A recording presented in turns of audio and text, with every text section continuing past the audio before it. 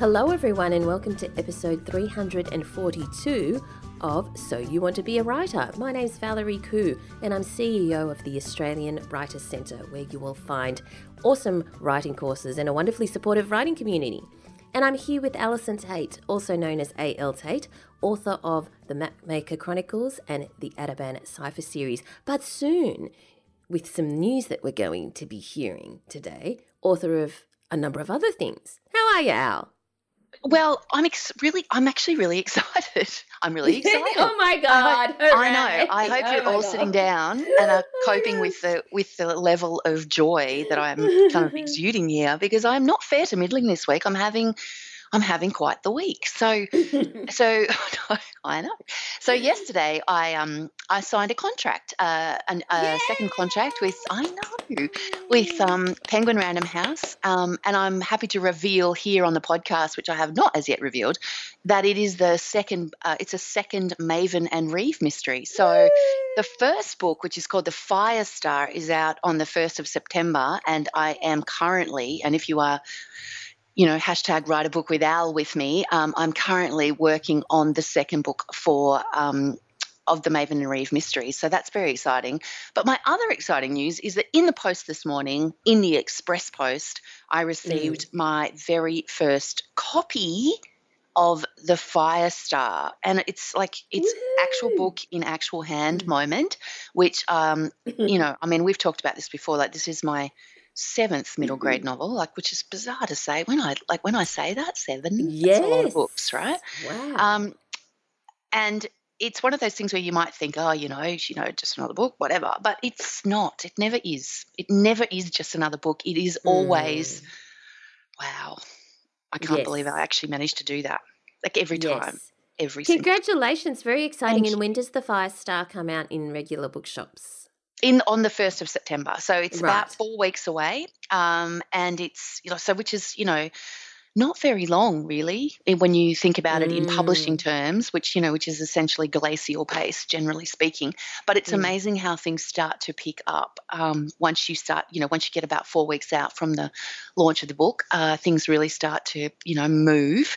So it's 4 weeks away. I've got the first copy in my hand. I'm expecting, because the post is so slow at the moment, my wonderful publisher has actually sent me an advance of my author copies via the Express Post, because she knows how long it takes to get things to the South Coast, even though it's only from Sydney. So I'll have another box of those soon. So I'm going to have a giveaway pretty soon. I just have to, work out exactly what that's going to look like.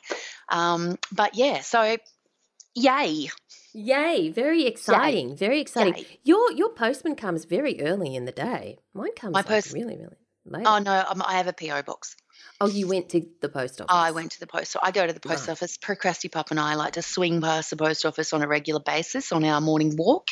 And I can waltz him into the post office, into the actual post box section. I can't waltz him into the post office, but he can come into the other section with me and have a little chat to Scotty, the guy behind the counter, and we have a little chat and I get my stuff, and they laugh every day because mostly I'm picking up books. Yes. And they're like, we would probably fall over if you got anything else in the post. But when it's your own book, it's all right. I don't mind them teasing me. I'm okay with that. It's all good. Well, speaking of morning walks, we have a review from Shelley Dark, who has entitled it "Entertainment on My Morning Walk." Oh, there you go. And given us a 5-star review. And Shelley has said, "Thank you, Valerie and Alison, for such a wonderful podcast series. I listen to it each morning on my walk along the river. The time passes swiftly. I'm learning so much about writing, and it's entertaining as well. And there are hundreds of episodes to go." Hundreds, I know. I was looking at this the other day because I wrote a post about really good podcasts that I've listened to over the last couple of years, because it has to be really good for me to be vaguely excited about it. And that was something that I'm always excited when I find a new one. And there's lots of episodes, but I have to say that I have not yet come across one that has as many episodes as we do, Val. We must be talking, we must be having some kind of record for talking regularly a lot. Yes. Definitely. And Shelley says, "Often I can't wait to get home to put the ideas into practice. What a great start to the day. Thank you." Oh, thank you, Shelley. Thanks, Shelley. That's It's nice to know that awesome. we're accompanying you on your morning walk. Yes, really appreciate it. And if anyone else has 30 seconds to leave us a review on Apple Podcasts or your particular podcast app, we'd really be grateful because it helps us in the rankings and helps other people discover the podcast. All right, let's move on to the world of writing and publishing. You have an interesting link for us, Al, on how to finish writing your book. Is that right? Yes. Well, I have what is called a relevant podcast, shall we say, because Yes. how to finish writing your book is very much on my mind at the moment. Yeah. And I know it's on the mind of many others because of the number of participants in in Write a Book with Al, hashtag Write a Book with Al. And I think that it's one of those things where when I saw this, I thought, okay, I'm looking for the magic key, because that's what we're looking for, aren't we? We're all looking for the magic key that is going to unlock the secret to finishing your book. And then I read the article, which is a good article, don't mind, because don't worry, it's on draft2digital.com. And, it came because the writer, Kevin Tumlinson, saw a question posted in a Facebook forum, and it was, what's the biggest obstacle to finishing your book? And he has gone through and come up, with some advice on and tips on how to get it done.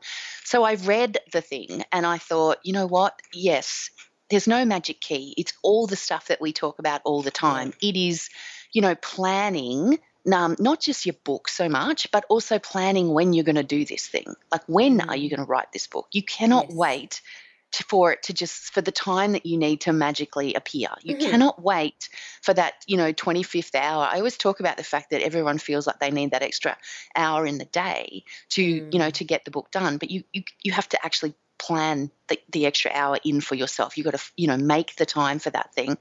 And of course, the second thing that he talks about is something that, we also talk about, particularly me, because I'm so boring. And it is boring. Like, I'm sorry, it's not glamorous, but routine. And, I say that to people and they look at me like I've grown 3 heads, because nobody wants to think that something as dull as routine is going to underpin something magical like writing a book. But the reality is that is exactly how books get written. Because, somebody creates a routine, they stick to the routine, they use that time that they make for writing as opposed to faffing about, doing social media posts. And I may just be talking about myself here. So, this is not, I'm not casting shade on anybody but myself here. Don't worry. And the other thing that he says in this post is not to worry about quantity, because I think people get, really caught up with this notion that if they can't write 1,000 words a day, then they shouldn't, there's no point in starting. And I have to say that's kind of thinking is the kind of thinking that stops you from finishing a book. Because if you only get 200 words a day, if you only get that paragraph or two down, that's still, if you do that every day, that's 1,400 words a week. Like, it adds up. And I think the adding up of it is what is actually going to keep you moving forward. And people say to me, but it's not just about the word count, Al. Like, they've got to be words that count as well as the word count. But this is what I think is really, really important. They don't have to count in the first draft. Every word that you write does not have to count in the first draft. The key to the first draft is getting the full draft down, even if it's scrappy, even if it's rough, even if your characters, as mine are enduring a 56-hour day. Like, even if that's what's happening to you. I mean, I know that that's what's happening, but it doesn't stop me moving forward. I'm still writing it because I know that what I'm going to have to do in the edit, which is essential. The edit is essential. I'm so sorry to tell you this, but the edits are essential. I'm going to have to go back. I'm going to have to look at that 56-hour day and work out at what point my characters are going to have a sleep, and at what point there's going to be a change in, like, am I going to have to change this, dinner scene to a breakfast scene? Like, what is going to have to happen here for me to make this make sense, this time frame to make sense? But it's not going to happen right now, because if I try to make it happen right now, I have to go back. And if I go back, I'm going to look at the 30-odd thousand words that I have at the moment, and I'm going to go over them and over them and over them, and I am not going to finish. the draft. I have a deadline. I've got to get this thing in shape, because the only way that I can go back and fix the start of this book is to know what the end looks like, to know what the whole thing looks like, to know where the time frame is. Like, this is the way I work. You may be someone who has actually scheduled your character's day in a spreadsheet, and if you have done that, then you know what, more power to you, because you will not find yourself in the mess that I am currently in. But the other thing, so don't edit is the other piece of advice that Kevin has for us in this. Don't edit as you go. You know, although he does talk about the fact that what you can do, because some people can't do that. Some people would not be able to go forward knowing that their characters are enduring a 56-hour day. And I do understand that. And so then Kevin talks about a technique that an author called Dean Wesley Smith introduced in a book called Writing into the Dark, which is the idea of cycling. He calls it looping. So basically it's, you know, write to a short target. So what you'll do is sit down and say, I'm going to write 500 words. So you write your 500 words, and then you loop or cycle back to edit and rewrite that 500 words. And then you do the next day. You go the 500 words, you go back to the start of those 500 words, you edit, you know, and you go forward that way. It's kind of like, if you think of it as like a cycling back, you know, through short bursts in your manuscript. If you are a person who can't edit, who can't move forward without editing, this might work for you. But the key to it is not to go all the way back to the start of your manuscript every single day and edit from the beginning. It's to edit what you just did. It's to edit what you just did. It's to edit what you just did. So it's that cycling idea. And important to note that it's, even though you're editing what you just did, remember that you're still going to edit the whole thing again at the end. You are still going to need to edit the whole thing again at the end. And you may need to edit the whole thing again at the end more than once. Like, you know, it may take you 3 or 4 goes to go through it, because every time you do it, like even as I'm writing now, I'm keeping notes of the things that are coming up as I write, that I know I am going to have to go back and put into those first few chapters, because I haven't got them there yet. So, you know, just keep a running tally of the kind of information you know is missing. And that way, when you come to edit, to do your, you know, your next draft, you've got an idea of at least where you've got to start moving things around and what you need to do. Because otherwise, you know, you are sitting there with, you know, 60,000 or 70,000 or 100,000 words, and they just feel like they trickle through your fingers and move, and you just don't know what to do with them. So, you know, have an idea of what sort of information might be missing. Like, clearly I have a note saying your time frame is very, very ordinary, Al, maybe not in quite that many words. Actually, my notes to myself should probably never, ever be seen by anyone else, but that's not the point. All right, and the last trick, of course, is one that Valerie and I talk about a lot, and it's accountability. And it's one of those things where you need to, you know, I use social media to help me, and it helps other people, because other people are also, you know, motivated to write their words each day and do those sorts of things. But I use it to help me, because I know that I've got to post every day, and if I have to put a post up saying 0 words, you know, I can see patterns where I've got, you know, 3 days of 0 words, and that's probably a day where I've got to start thinking about what I'm going to do next. So Alison's talking about hashtag write a book with Al. And so in case there's some new listeners, maybe just explain what that is. Oh, all it is a hashtag. I'm sort of working off only my Facebook page this time around. I have done it across multiple platforms before, but I just get too confused. So it's off my Facebook page, which you'll find. I know I'm easily confused, which you'll find at Alison Tate Writer. I just post every day. I post however many words I've written that day with the hashtag, and usually some kind of useful writing post, because I've got 900 of them, some kind of useful writing post to go with it. And then other people who are also playing along with me will post their word counts, and we all cheer. Great way to be accountable. It's fantastic. And also you need people to cheer. Like if you manage a cracking 1,800 word day, people in your house are not going to understand how particularly exciting that is. You know, you need to you've got to have some people around you who are going to go, yeah, that's amazing, and who are also going to say to you on those 200 word days, every word counts, Al, which you also need. Like It's good. Now, Alison is one of the most productive people I know. Honestly, I've known her for many years and I marvel. I think I'm productive, but I marvel at the productivity of Alison and the structures and routines that she's put in place and the psychology she applies to herself. And one of the great courses that she's designed at the Australian Writers Centre is the 30-day writing boot camp. And of course, it, as the name suggests, it runs over 30 days. And why don't you tell everyone what the boot camp is about?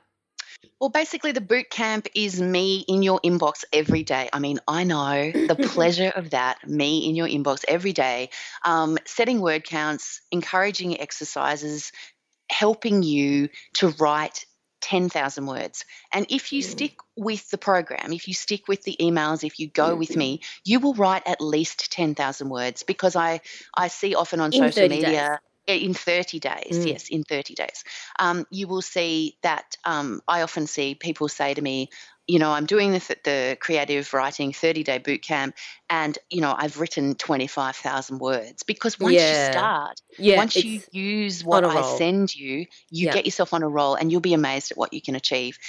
So if you'd like to write 10,000 words in 30 days with me, then the creative writing boot camp is for you. So go to writerscentre.com.au/bootcamp if you want to check out what it's all about. All right. Let's move on to our competition this week. We have 3 copies of Across the Water by Ingrid Alexandra to give away. And she is a graduate of the Australian Writers Centre, and this is her second novel. In a remote boat access only house, Liz Dawson's lifeline to the real world is her window, where she watches the people who live in the 3 identical houses that sit across the creek. But it's the middle house Liz finds herself drawn to most, the beautiful young mother, Delilah Waters, and her baby. When Dee and her baby go missing, it's a suspected murder-suicide. Everyone in the town believes she's leapt to her death, taking her child with her. Everyone except Liz. Wrestling with her own demons, Liz risks everything to uncover a truth that becomes more complex with every twist. This is The Woman in the Window meets The Hand That Rocked the Cradle. So Across the Water explores the darker side of motherhood, the pressure to conform, and how women's choices shape their fate.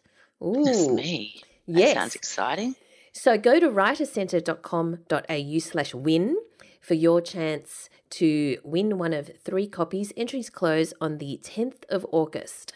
That's writerscentre.com.au/win. All right. So now, Al, are you ready for the word of the week? Well, in a week of highlights, it will just be another highlight. That's the right answer. All right. It's casuistry. Casuistry. Casuistry. Casuistry. Yeah, okay. I'm ready. Have you heard it? No. Okay, so it sounds like it might refer to casualties, like you would find in a war, but it's not. It actually refers to the process of determining what's right and wrong, usually by taking a moral problem and applying general ethical principles to come to a conclusion. So you might say, with casuistry, John tried to convince himself that the action he took was right. Except that you wouldn't say that. Oh, you might. You wouldn't. No one's going to say that. No, no. All right. Has anyone seen it? Have you ever used it? If you have seen or used, you know what? The weird thing about this is, though, it's like Spotto, isn't it? Once you start looking for yellow cars are everywhere. So I feel like this is going to be like this. Someone's going to go, actually, in this novel I'm reading, there it is. Yeah. Mm-hmm. Okay. Well, I'm keen. I'm keen for it. If you have seen, used, heard, whatever, this word, please tell share. Us. Tell us in the Facebook group. So if you're not already a member of the listener community, do join us. It's free to join.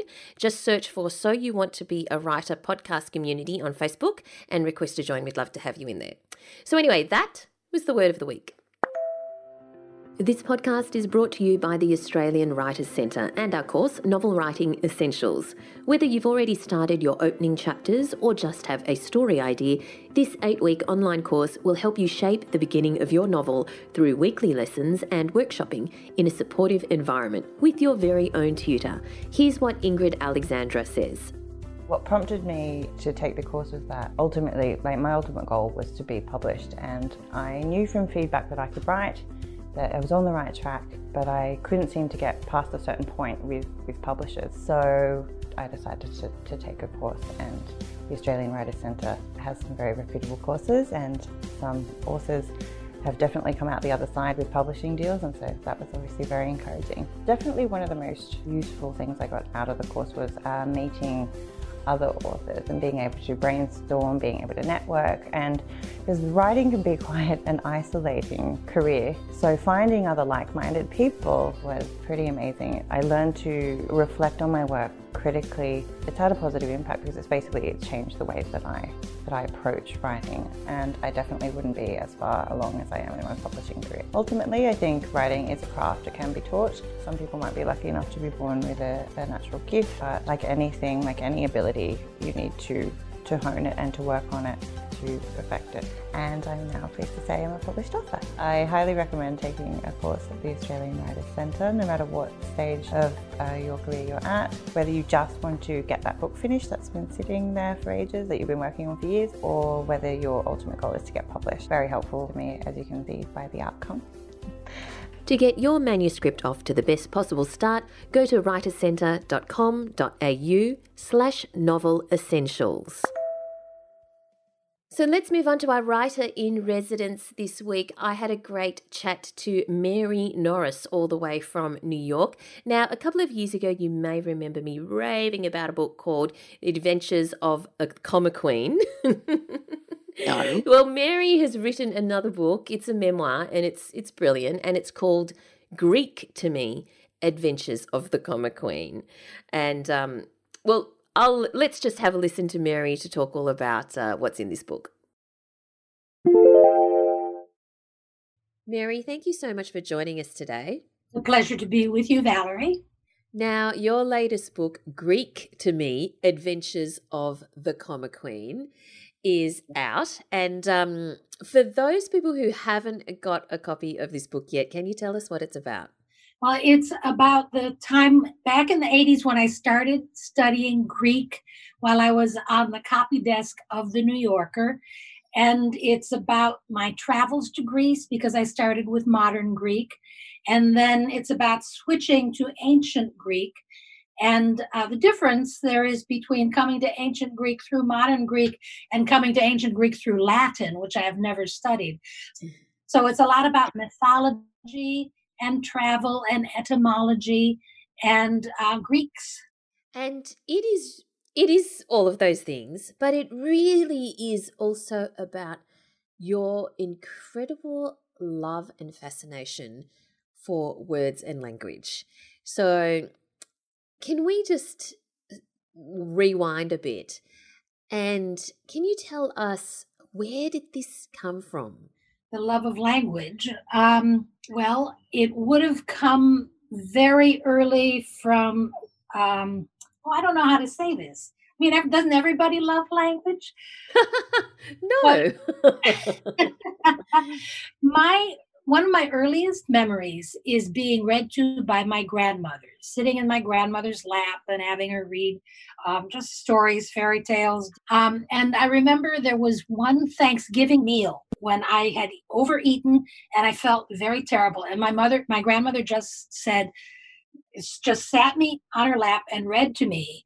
And by the time we were finished reading, I felt better. It had passed. Whatever it was I just felt better. And it was like a recovery. So from early childhood, I was desperate to be literate. You know, I knew there were these symbols out there, and I didn't know quite how they worked.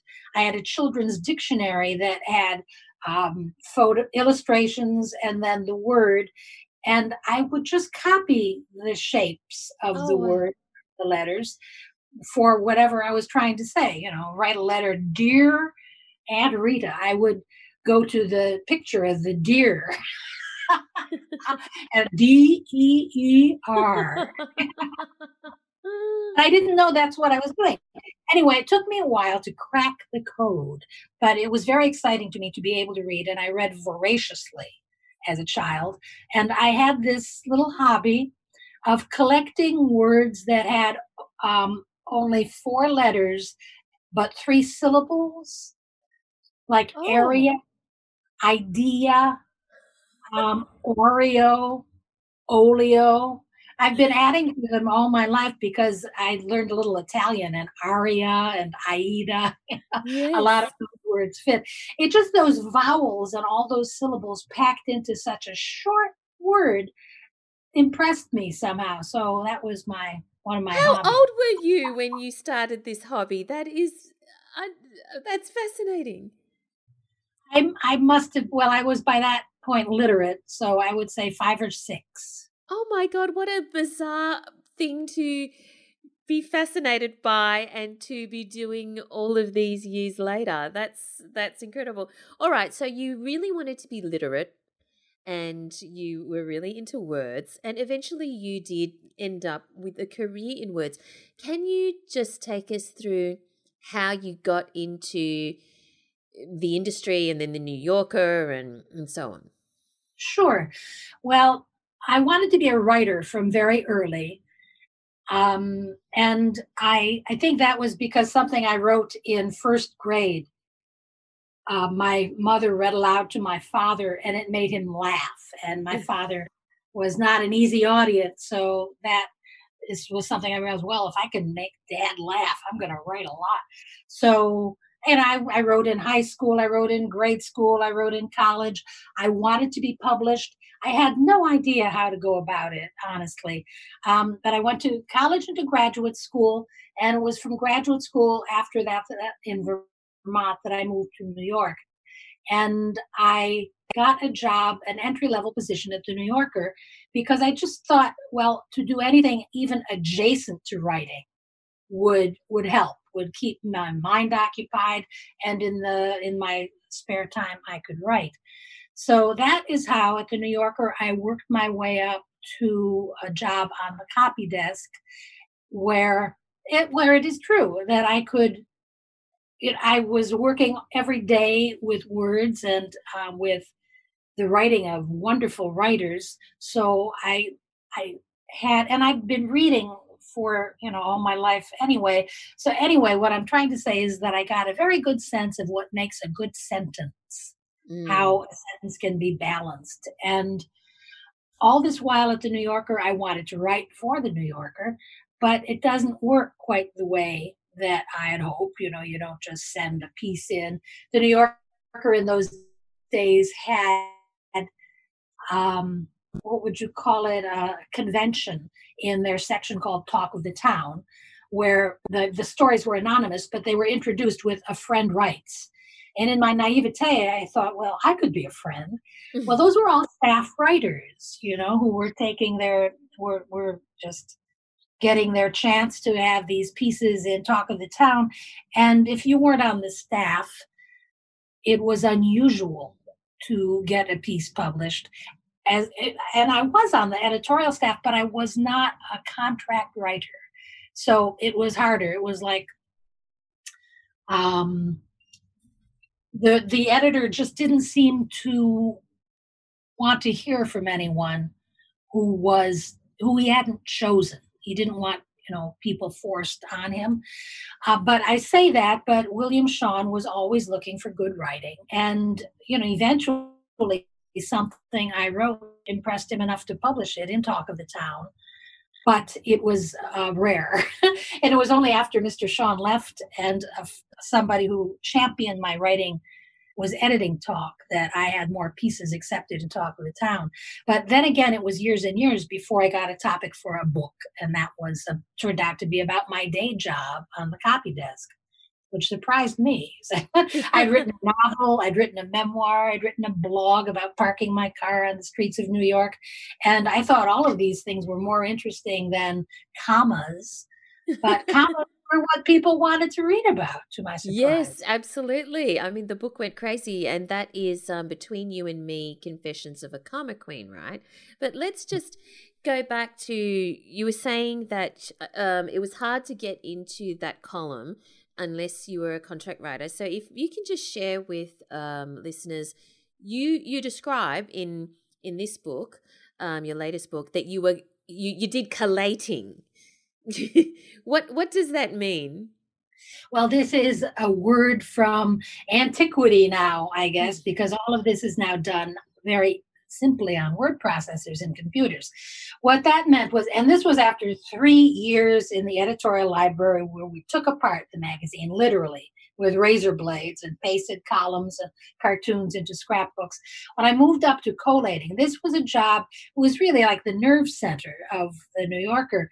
When a piece was going to press, it would be read by the editor, the author, 2 proofreaders, a fact checker, and someone in the legal department, the libel lawyer.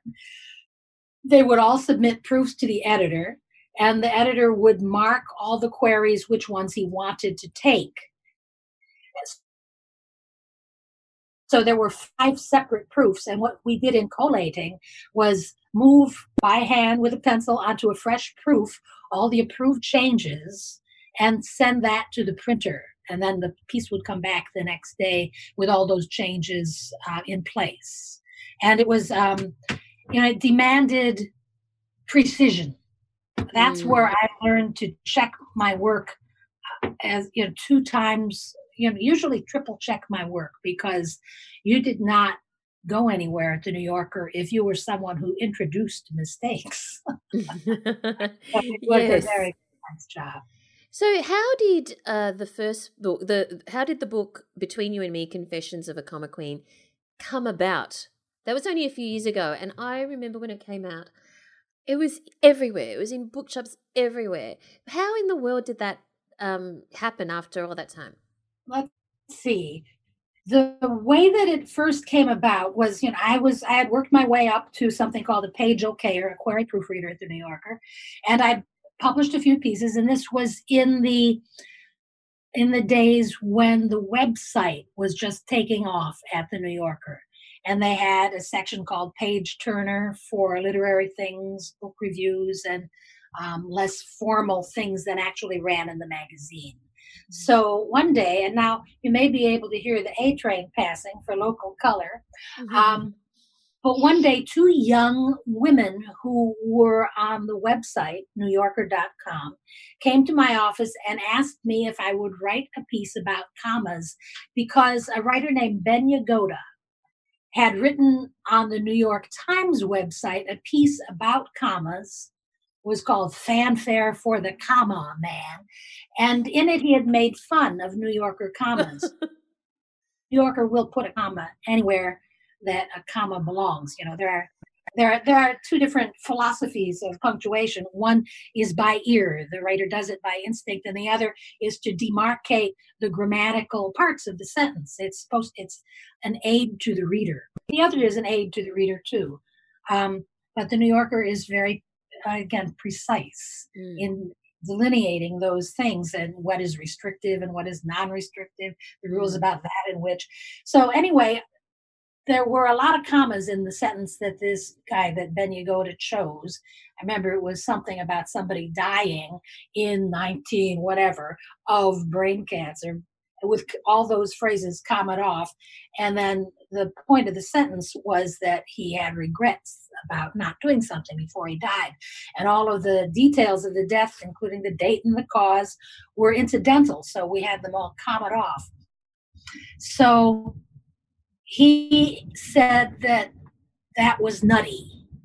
And so it was, yes, it's nutty commas. So they needed somebody to defend the New Yorker comma usage. And they came to me because I'd written some, and I'd been copy editing for 30 years, and you would think I would know something about commas. But I just groaned, no, don't make me write about commas. But then, I had inherited the comma shaker that one of our mentors in the proofreading department made. It was this little canister with paper wrapped around it, and she had drawn commas on it, and it had a perforated top for sprinkling, like Parmesan cheese on your pizza. And the joke, she thought that we used too many commas too, and her joke was that before the piece went to press, we sprinkled the commas on and then shoved it into the oven. So I realized that because the comma shape was on my desk, and I should know something about commas, I had to write the piece. So I wrote something called In Defense of Nutty Commas. And it went, I hate to use the expression anymore, but it did go viral. Then which really surprised me, the New Yorker copy desk, the editorial department, had always had a bit of a mystique. And we kept quiet. People sometimes asked, well, would you release your style book? And we'd say, why? It's just a list of words. And no. Yeah. So I felt a little bit of a betrayal of the copy editor, of our code by telling what happened backstage. And then they wanted more. The website wanted more. The website editors wanted me to write about other features of New Yorker style. For instance, the diaresis, the two dots over the second E in re-educate. Right. Or the famous example is cooperate. Most outlets, most publishers figure people know how to pronounce cooperate and won't accidentally say cooperate. So I defended that, and that's not so easy to defend. We get a lot of complaints about that. There were just many other subjects, because the New Yorker has a strange, eccentric style that dates back to the early editors and their idea of what was sophisticated. There was a lot to talk about. And I had just had a conversation with an agent, literary agent, about this memoir I was trying to write that was about my now sister. I was writing about transgender. And, I really was just writing this thing, I realized in retrospect, to deal with it. It was my way of dealing with having my brother. And it was not a successful book as far as the agent was concerned. He turned me down. But when I started thinking, well, maybe there's a book in these columns. Maybe I could write something, call it Pencils and Punctuation. And so since I was already in touch with the agent, I asked him, and he said, well, yeah, it, as they say, checks off a lot of the boxes. So I got a contract to write this book. The publisher is Norton in the U.S., W.W. Norton, and a wonderful editor, Matt Weiland, who wanted me to write. I had pictured writing a collection, frankly, of blog posts, and he said, I am not publishing a collection of blog posts. Mm-hmm. I imagined it the way that a lot of books about linguistics are, you can just flip open any section and read something interesting about some words. But Matt wanted a book that had to be read from beginning to end, a book with a narrative thread. So then it was a matter of getting the right balance, and I was completely dependent on my editor for this, getting the right balance between New Yorker instruction, grammatical stuff, New Yorker history, and my own personal history. So I'm interested when you say that I was really reliant on my editor for this, because obviously there is the combination of those things: actual memoir, first person, thoughts, feelings, opinions, experiences, but also instructional. Here's how the New Yorker does it, and it's a combination of all of those things. But I don't understand. How did you rely on the editor for that? Did you write the whole thing first and then let an editor pick it apart? Or did you work hand in hand with an editor to determine the balance and how much you would devote to each of those categories? How it worked, the way that my editor likes to work is that I give him a block of prose. He would have liked it if I had given him 50,000 words. And then he sculpts it, basically. But the way that it worked, I was not an ideal writer, but one of the occupational hazards as a copy editor is you get into detail, right? Yes. Yeah, so I pile on detail. I never know when is enough detail, and I love the details. And I also love detours. Anything that I think, well, this might be interesting, and I go down that road for about 800 words anyway. And then what the editor did was I wrote everything I could think of about dictionaries and everything I could think of about commas. And I was not, this is where the occupational hazard comes in. For me, it was enough just to blat out all these words. But what Matt had was the overall view. It's that forest from the trees, can't see the forest for the trees. Mm. I was into examining details of the trees and had no overarching idea of where the book would go. So he had to tell me the same thing over and over again, and I'm still not good at it. I'm not good at a chapter. I'm good at an 800-word vignette. But to make a chapter, you have to have it build up, and it has to come to some satisfying conclusion at the same time as it's leading to the next chapter. And you have to do this over and over. So, basically what Matt would do was I'd send him something that I thought was great. For the Greek book, I had this idea I would write a chapter called "What Color Are Athena's Eyes?" And it would just be about the colors of blue and different shades of blue and what the eyes meant. And that changed so much over the course of the editing. What Matt would do is he'd look at what I wrote on paper and send me a marked up manuscript with a squiggly line meant this is all very boring. And then he'd maybe underline one sentence and say, this is good. And make the whole thing about this sentence, showcase this. And so I did a lot of rewriting from, once I wrote a journal entry, and I had worked on a piece for the first book, I worked on a piece by George Saunders that had a few queries in it, and some of them went nowhere and some of them were accepted. But what I wrote turned out to be kind of the heart of the section on copy editing, because it was about the interaction between the copy editor and the writer. And, good writers are happy to be copy edited. It's like being stroked. Editing is wonderful to them. And less secure writers are very defensive about every word, every comma. And then there are also good writers who are defensive about every comma. So there's a lot of difference. But what Matt often had to say to me was, we're flying from, I'm going to use some North American geographical terms here, we're flying from Cleveland to Chicago, right? Cleveland, Chicago. We do not need to go via Cincinnati. You're trying to make me get to where I was going without all these, because the asides and detours would make me forget what the point of the chapter was. Right. Wow. So it would often, the chapter would have like movement. He tried music on it, he tried using terms for music. 3 sections. If it has more than 5 sections, it's not working as a chapter. 3 to 5 sections of different subjects that all come together somehow or go someplace. So after Confessions of a Comma Queen, you've written this book. How did this come about? How did you think, I now am going to focus on my love of the Greek language? Well, this came about because while I was working on the first book, I got an opportunity to go on a press trip in Greece, a free trip to Greece.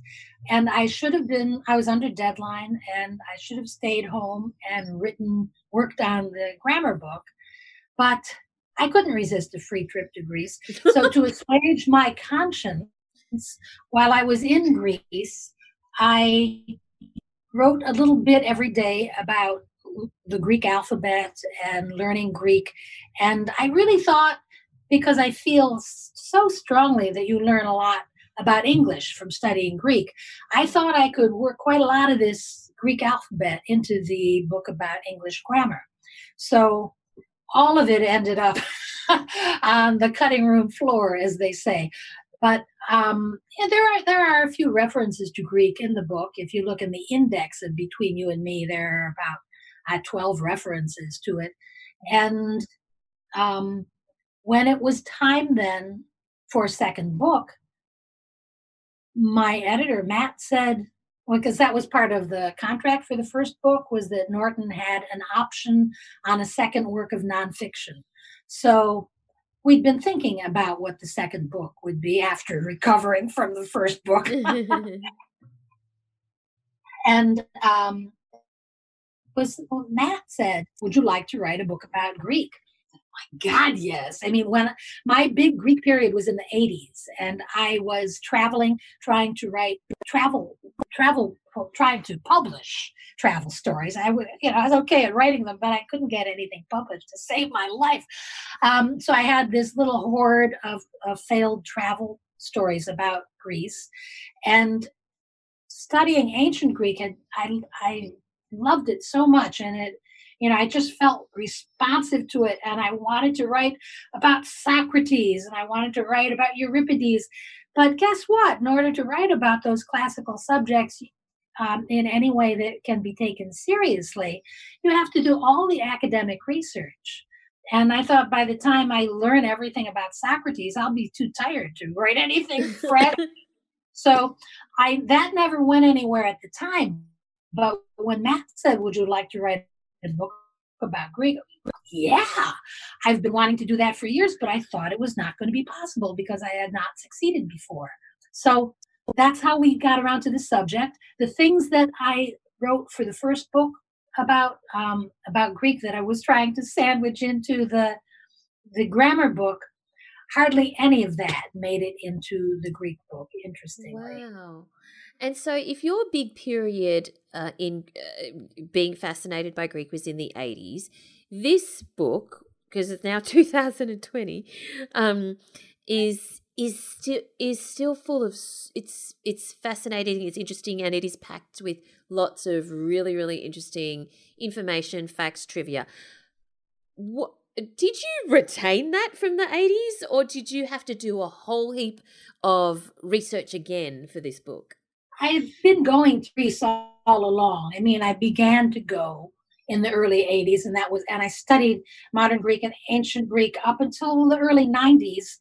And then I never consciously gave it up, but I did something, okay, I will admit it. I went to a shrink and I entered classic psychoanalysis, and it didn't give me a lot of time, but I was working out things that the Greek had made me think about. So they are related.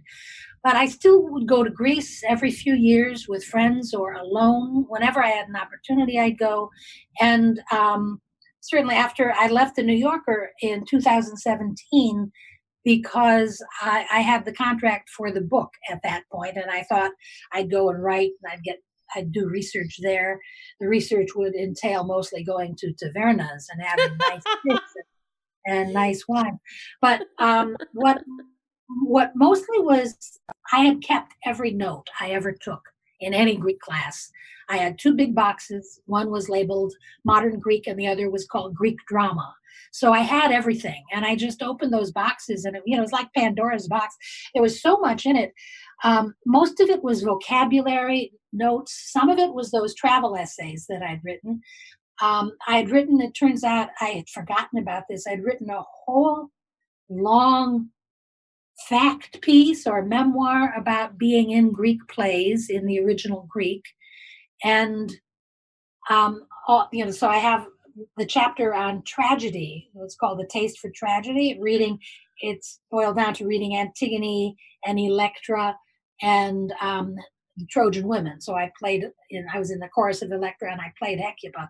And I had probably 10 times more material on Greek drama than I had, and that had to be really condensed, while other subjects had to be really expanded.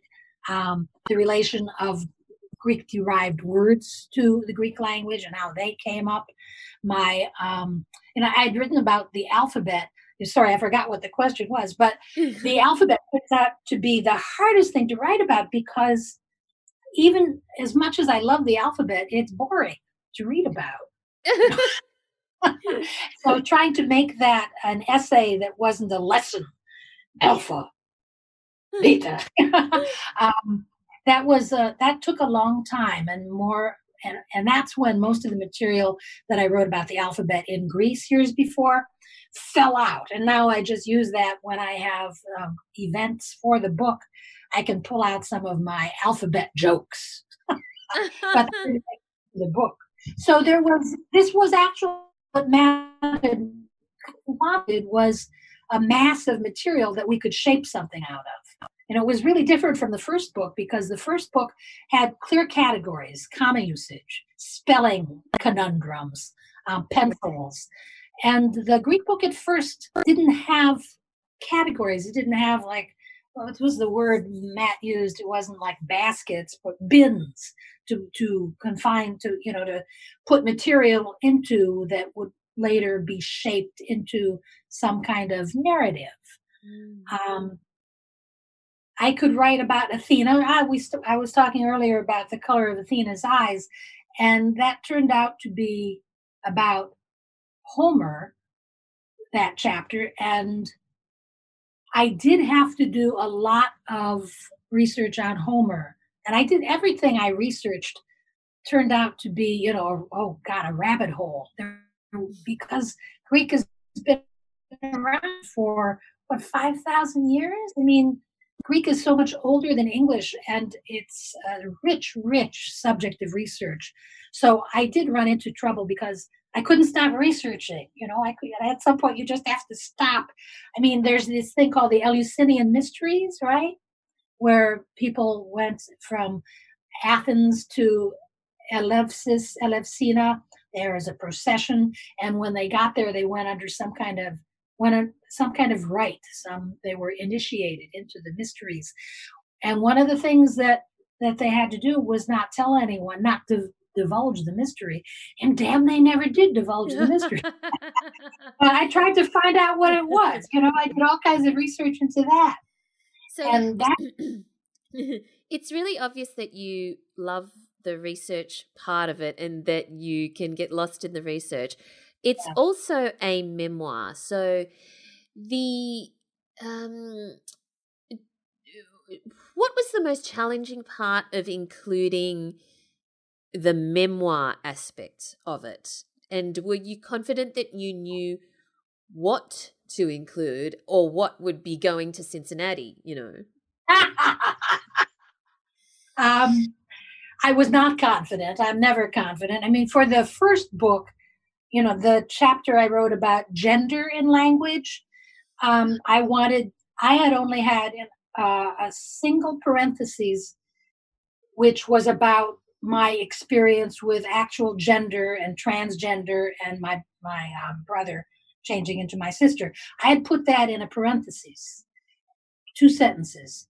And Matt said, this is your whole subject. Flesh this out and it'll be part of the chapter. And it turned out that for that book, that was the point where the book turned from instruction and fell into something deeply personal. I'm back up again into commas or whatever. Mm-hmm. So I knew that there was going to be a similar twist in this book at some point, where the book would be very intimate. And I wasn't sure what the subject would be. But, I think my editor would like it if I was someone who wrote one chapter at a time in the order that they were going to appear in the book. That did not happen at all. And the very last chapter I submitted is, I'm not sure whether it's the 3rd or 4th chapter in the book, but it's the chapter about Demeter and the Eleusinian Mysteries. That started out as a travel piece that I wrote when I was back in the 80s when I first went to Athens, when I went to Greece the first time. And it was a light piece about trying to walk the sacred way between Athens and Elefsina, 14 miles. And it was just about making language mistakes and my feet getting all greasy. And then Elefsina turning out to be a little like Cleveland, very industrial, nothing at all. So it was just kind of jokey. But the goddess Demeter is no joke.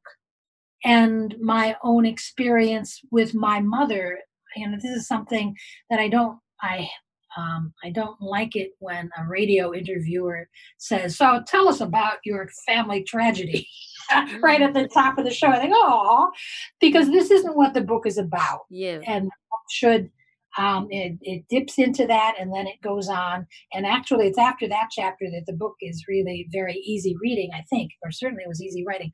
So to talk about our own family tragedy, I couldn't get it right. I just couldn't get it right, and mix it with the right blend of the mythology and of my own personal history. Went back to studying mythology when I was a sophomore in college. So blending that, the trip to Greece, my childhood, and it was supposed to all build up to being able to play Hecuba, being able to play someone whose children, was in this tragic situation with her children and her country and her kingdom, rather. So I was setting up for that at the same time. And it was the last chapter that I finished. And in the end, instead of, revising this same travel story that I'd written years ago that just would not take off, I had to start fresh, get my subjects in a row, and find how to crack the code.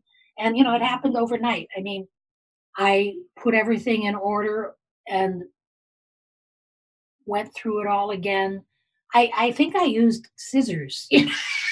Wow. I think I actually, instead of using the computer, because the computer is a great thing, of course, but when you scroll, you can't see everything. Yeah. So wow. I had it all printed out and cut up and pasted, and it was then I rewrote it from that, I guess, outline of what order things should go in, and that gave it also some emotional depth.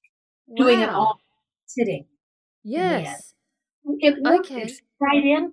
It took off from the chapter before, and it led into the following chapter, even though it was the thing that was written last. Yeah, absolutely fascinating. So good on the scissors. Now, with this, so I have no doubt that this book is going to be ridiculously popular, just like the last one. What is next for you then? Oh, well, we don't talk about that. It was so hard to write that book under contract, under deadline. I'm glad I did. If I hadn't had a deadline, I would have taken all my life to write that book because of all the research I insisted on doing. Yeah. So right now, I'm happy not to have a deadline. And I have some ideas in the back of my mind. I might, it seems like everything that I've written about so far, English language, Greek language, travel, has a seed in something that I was deeply in love with in childhood. And I'm looking back to see what might open up into another book. One subject is cows, which I don't know whether I can get a whole book out of cows. You love cows? One subject. Oh, yes, I do love cows. That's in the first book about being, trying the dairy industry. I wanted to have a little dairy farm and just 3 cows I'd keep as pets, and I'd make my own butter and cheese and cream. And it just turned out, I did go. That's why I went to graduate school in Vermont, was so that I could learn about cows. I went to graduate school in English, but I was surrounded by cows. Vermont had more cows than people at that time. And I did learn to milk cows in the university barn, which was instructive. But one of the things I learned was that if you want to have a dairy farm, if you want to work with cows, you have to be there morning and night every day. And I was only 25. It was too soon for me to bury myself alive like that, So that's when I moved to New York. But before then, I had done everything I could adjacent to the dairy industry. I worked in a cheese factory. I drove a milk truck. And then it all came back to me a few years ago when I went to the one of the Azores Islands on a fellowship, was called Footpath to Creativity, and I got to stay in a house. And on this lovely island, it looks like it's pronounced Flores, but Portuguese is really strange. So I never even learned how to pronounce the island's name. But that is a dairy island. They imported some cows there, and the cows liked it. And the whole island smells of cows, actually. Oh, I should introduce you to a friend of mine who is the Guinness Book record holder for Australia in 2 years running for having the most, Yes. the highest number of cows in her house. They're not real cows. They're cows like, they would be on products and apparel and glassware and cookware and tables but yeah, she holds the world record, official Guinness World Record not world record, Australian record for that. But I suspect that you like the real thing. Well, I did used to have a lot of cow paraphernalia, but I think I'm down to just one cow picture at this point. Well, I have I suspect that maybe a cow book is somewhere in the future. So now that you are you're no longer at the New Yorker, you're basically thinking about what you might write next. How does that happen? Because I know obviously right now you're doing promotion for this book, but what do you do in your day in terms of thinking about what to write next? Well, it is true that I wake up sometimes without a book project, without a long-term big project, and I have a moment of panic thinking, what am I going to do today? But in fact, I have some obligations. I've been writing a blog for the New Yorker about language. I was supposed to have written every 2 weeks for a year, and I ended up writing once every 2 months. So I owe them a few pieces. So I am really, I always wanted to be a New Yorker staff writer, and now it feels like enslavement, which is pretty bad. So I have to finish those. So those are on my mind. But there are basically, there are probably a lot of different ways, but 2 ways I can think of to tackle a book. One is the publishing model, which is writing, having an idea, developing it with your agent, doing a proposal. This is for nonfiction, not fiction, and then selling it to the publisher, and then getting a contract and a deadline and writing the book. And that's how I've done the last 2 books. The first one, I was so determined to show that I was not neurotic that I was really pretty good at my deadlines.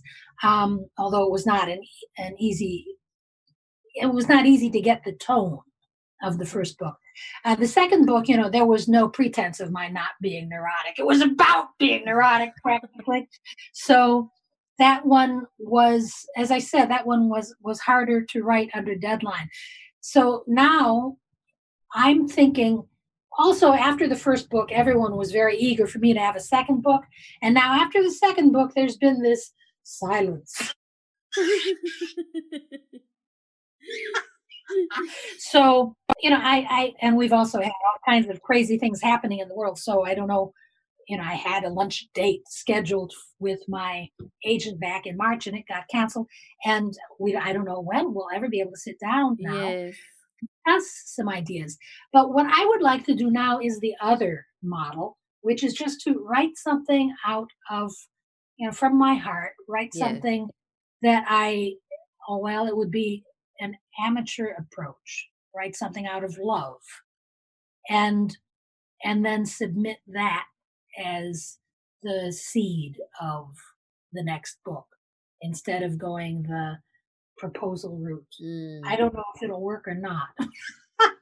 And I want very much to work with the same editor. So when it comes, and it gets very strange. Sometimes you have an idea that you want to develop with the editor, but the agent has to horn in to get, the contract and the money. And so the agent doesn't want you to talk to the editor.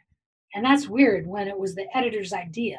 Yeah, right. I have no doubt that whatever you choose to write next is going to be a success. And I think it will be a fascinating experience for you to do it this way around now. Finally, if you can just, it's a question that a lot of our listeners are interested in. What would your top 3 tips be for aspiring writers who would like to, get to where you are one day? Well, I would say read, especially good things, and try after absorbing the content to read them again in order to see how it's done, on the level of the sentence, on the level of the chapter, on the level of the book. Yeah. I don't know if I get all the way up to 3, but the other thing that I think of is never give up. Never, ever, ever, ever, ever give up. I was in my 60s before I published a book. So I am the poster child for late bloomers. And I guess, you have to realize the third thing would be to realize and accept that it's a collaboration, that publishing is a collaboration, that working with an editor is a relief and a privilege when it comes to that point. And there are people who know more than you do and can help. Yeah, wonderful. Okay. And thank you so much, and congratulations on Greek to Me, Adventures of the Comma Queen. And thank you so much for your time today, Mary. Well, thank you, Valerie. It's been a pleasure talking with you. There you go, Mary Norris. I had a ball talking to her. Anyway, one comma queen meets another. Well, we're at the end of this week's episode. What are you doing in the coming week, Al? Writing a book. Yes. I'm writing a book. What else am I doing? What am I doing? No, I'm writing a book. That's what I'm doing. It's all good. What about you? What are you doing? Something like that. Oh, well, I'm doing some course development, and I am working on this fantastic course actually related to what we were talking about earlier about editing. And it's exactly how to edit your manuscript. So I'm very excited about it. I haven't got a date yet as to when it will come out, but it's a fantastic blueprint on exactly how to edit your own manuscript. So that's what I will be very busy doing over the coming week. I really wish that that you'd had that course about 10 years ago when I was trying to work through the process of how to edit my own manuscript. Yes, it's a cracker. All right, so where do we find you online, Al? You'll find me at AllisonTait.com, ALLISONTAIT.com. You'll find me on Facebook and Instagram at Allison Tait Writer, and you will find me on Twitter. Where else am I? Yeah, Twitter at Al Tait, ALTAIT. And what about you, Val? Where do we find you? You'll find me at Valerie Khoo, that's KHOO, on Twitter and Instagram, and over at valeriekhoo.com. Of course, you'll find all of the show notes over at soyouwanttobeawriter.com.au. Thanks for listening, everyone, and we look forward to chatting to you again next time. Bye. Thanks for listening to So You Want to Be a Writer. You'll find the show notes at writerscentre.com.au/podcast, or sign up for our awesome and often hilarious weekly newsletter at writerscentre.com.au/news, where you'll find writing resources, giveaways, competitions, and much more.